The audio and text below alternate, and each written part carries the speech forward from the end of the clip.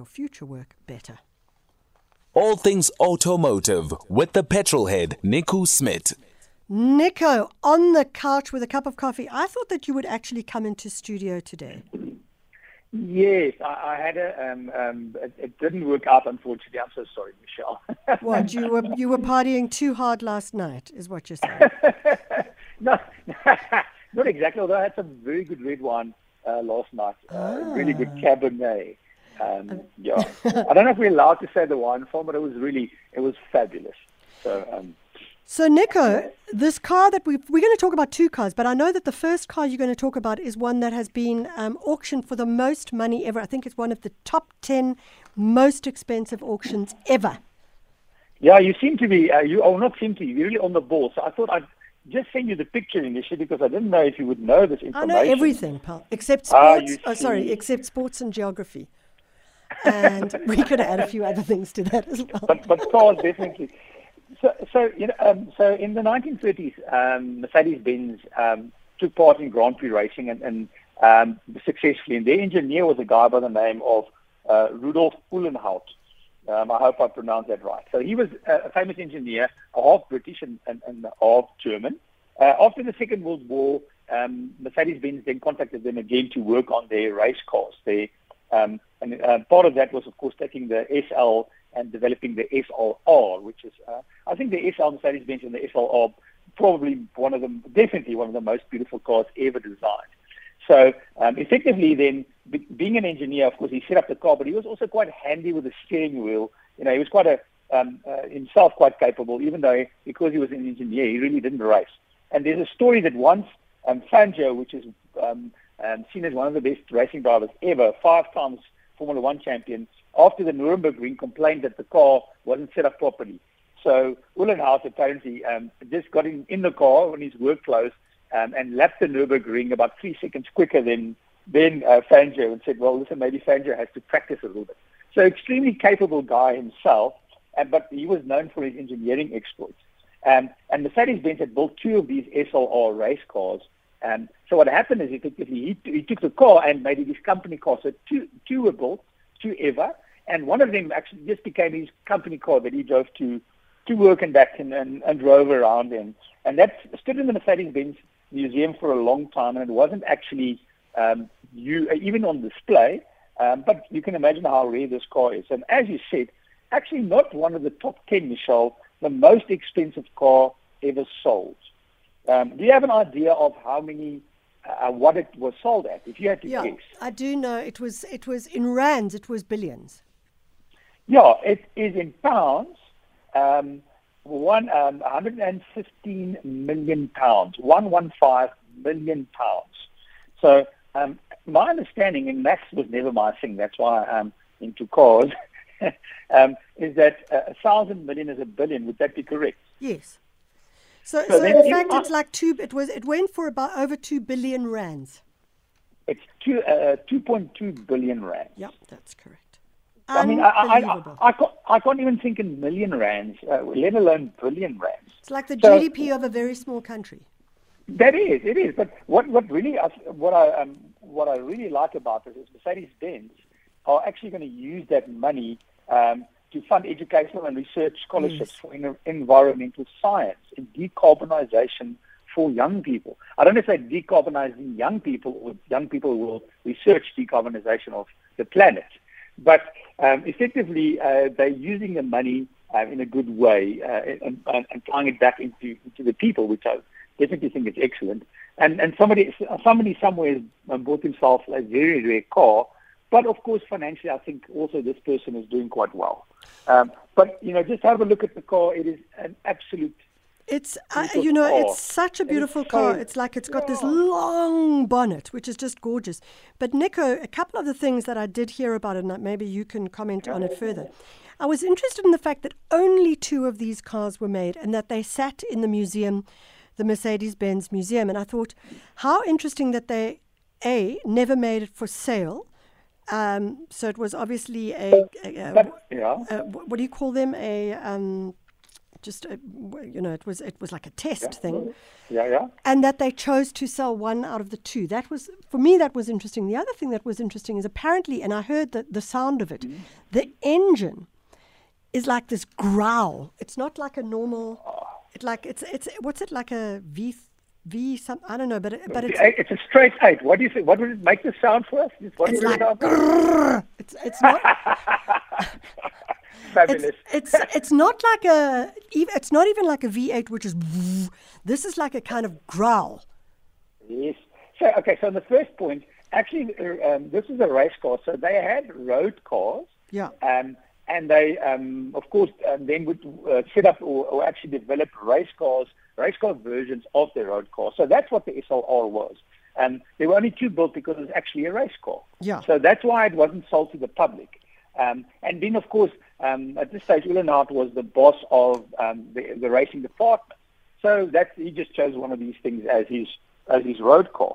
And then the reason for the engine, it's a straight 8. So of course, that's an engine that you don't get a lot because that's why the bonnet is so long, because all the cylinders sit in line. It takes a lot of space.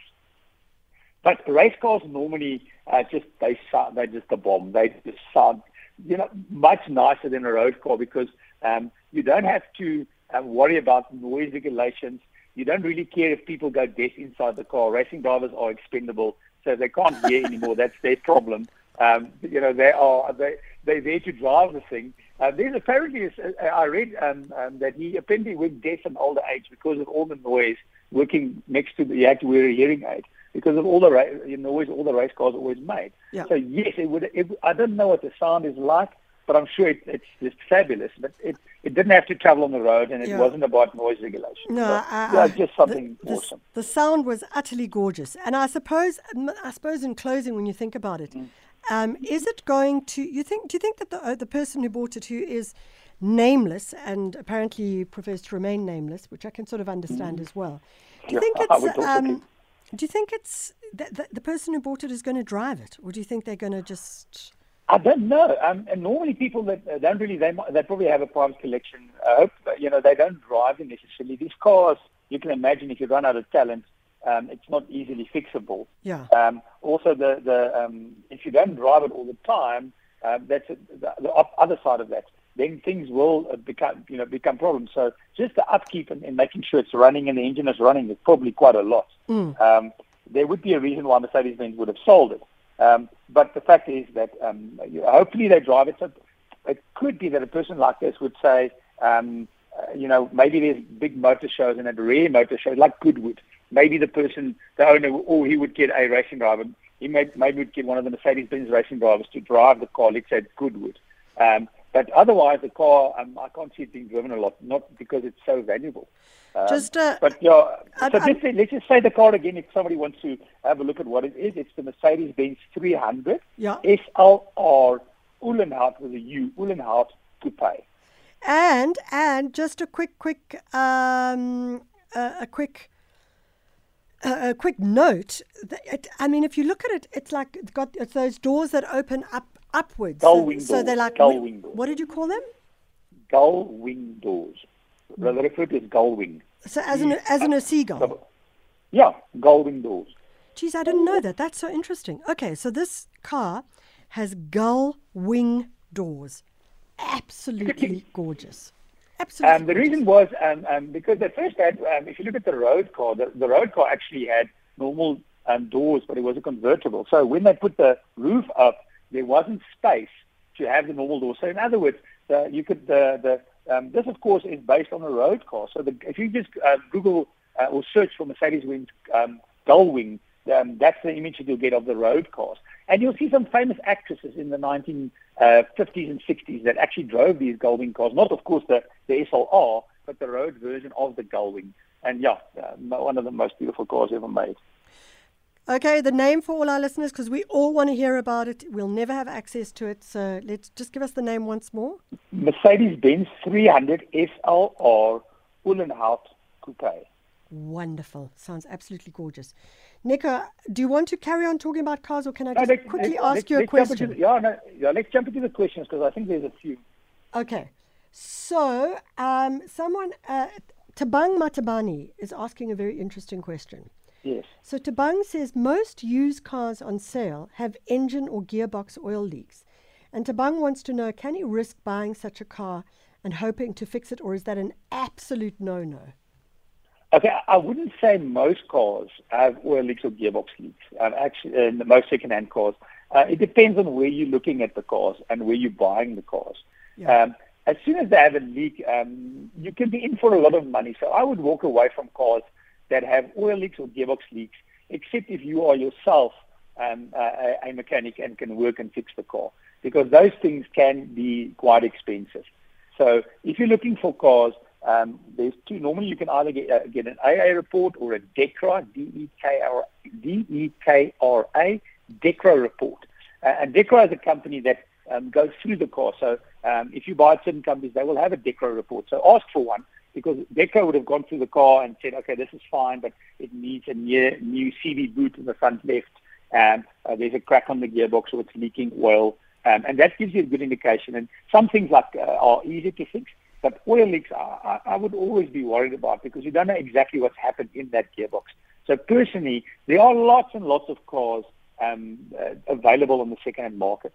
So I would personally not do that. I would also, as I said, it depends on where you're searching. So if you're just searching where, maybe in an area where, at a dealership where all the cars seem to have oil leaks, just widen your search. Okay, so Tabang, just be very careful on that one. Nico, I mean, one of the reason that I think it's an interesting question as well is I'm kind of wondering what happens if you don't even know that car's got an oil leak, because maybe they you say, are you meant to look under the car, lie under the car, etc.? No, that is a worry for a lot of people, which I completely understand. I would also, if you're buying a second-hand car, it's always difficult. But if you're looking underneath, oil leaks, you can wipe it, but the oil is always going to drip out again. So as soon as the car moves back, you'll see that little dark mark where the oil has dripped. So one little drip underneath, and you can see it. So if the car's standing there, after a few hours you move it, there should be a drop of oil. Not necessarily, because if you've run out of oil to drip, that's not going to happen, but then the car will have some warning light. So normally if you're buying a car, or ideally a full service history would be great. Yeah. You'd also make sure that the car has a warranty. That's also another way to buy a car, is because there are places that buy the car foot stewards. You buy the car, you drive out of here, if the wheels fall off, that's your problem. When you're buying a car with a warranty, that also makes a difference. So there are some very, very good second-hand places that give you a warranty with the car as well. So if there is an issue, they will fix the issue. Yeah. So rather buy from places that are reputable. I have some friends I know that in Voortrekker Road, as an example, in Petrol, they have a fabulous name, and they sell really good second-hand cars. But they always have the cars are what we call clean. So clean cars means that the cars don't have issues. They back the cars with a good warranty. So if something happens, they will fix it, because their name is at stake. Mm. So if the guy doesn't want to give you a warranty on the car, then you also should worry about it. Yeah. So that's what I also would look for, is a good warranty with the vehicle. So Tabang, if you hear that, make sure it has a warranty. Got a question for you here.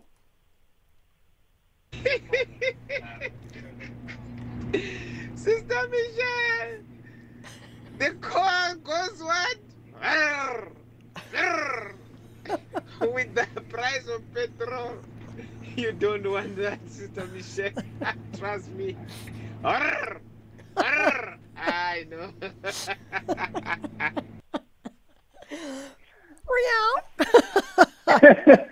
I think your sounded better, Michelle. I think your straight out sounded better. That sounds like his problem. So, Gregory in KwaZulu-Natal says, what is your take on the government releasing info to the public on all cars that were write-offs but converted to Code 21? Gregory says he heard it on SFM. I'm not sure what that... Cars that were write-offs but are converted to Code 21. So what happens is sometimes cars are written off, so the accident damage is quite expensive. So let's say, for example, the car is worth 100,000 rands, but the accident damage is 80,000 rands. Then they're going to write off the car because it doesn't make viable sense to fix the car. So then somebody else would buy the car and say, listen, okay, let me buy this car for 50,000. and fix it for 50 and sell it and make a bit of a profit on it. Maybe my math isn't exactly right, but that's roughly what happens. Or maybe they make more. So then what happens is you're buying a car that it's like, if you take a straw, and once you bend a straw, it's never as strong as it was. It's always going to bend at that bend again. So certain cars, once they're written off, you can fix them, but the body isn't as strong as it was. So if you're in an accident, it is not going to give you the same protection as when it was, not broken. So that type of car, then sometimes you could buy it, and exactly as the previous example, you buy it at a second-hand dealer. You don't know that the car was written off before.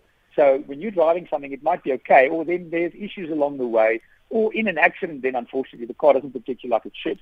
So what they're saying is, and I missed this information, is that you should be aware that this car that you're buying is written off. That anyway should be a good practice, because you might be paying less for it, and sometimes you pay the same amount, but you're not aware that the car is actually being in a serious accident and the damage is quite a lot.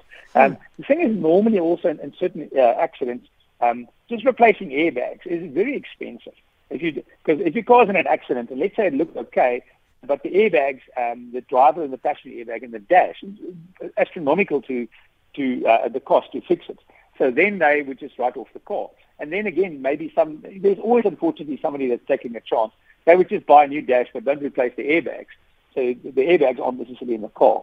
So and it's not always the case, but that's what it means basically. The car is too expensive to fix, or it's damaged too much, and the car is not actually going to be in the same state that it was originally. Somebody buys it and fixes it and sells it. Okay, someone wants to know South African hydrogen-driven trucks. Is there a possibility cars will also follow hydrogen-driven trucks?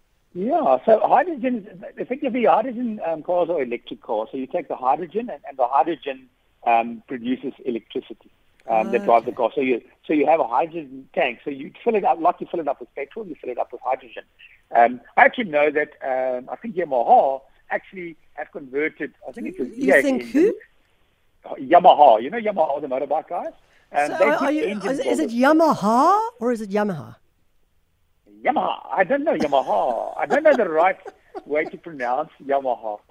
But Yamaha, like the guys that make, actually they make pianos as well. So the piano sound and motorbike manufacturer have got a V8 that they converted to run on hydrogen. So it's a normal engine, but normally hydrogen is electric.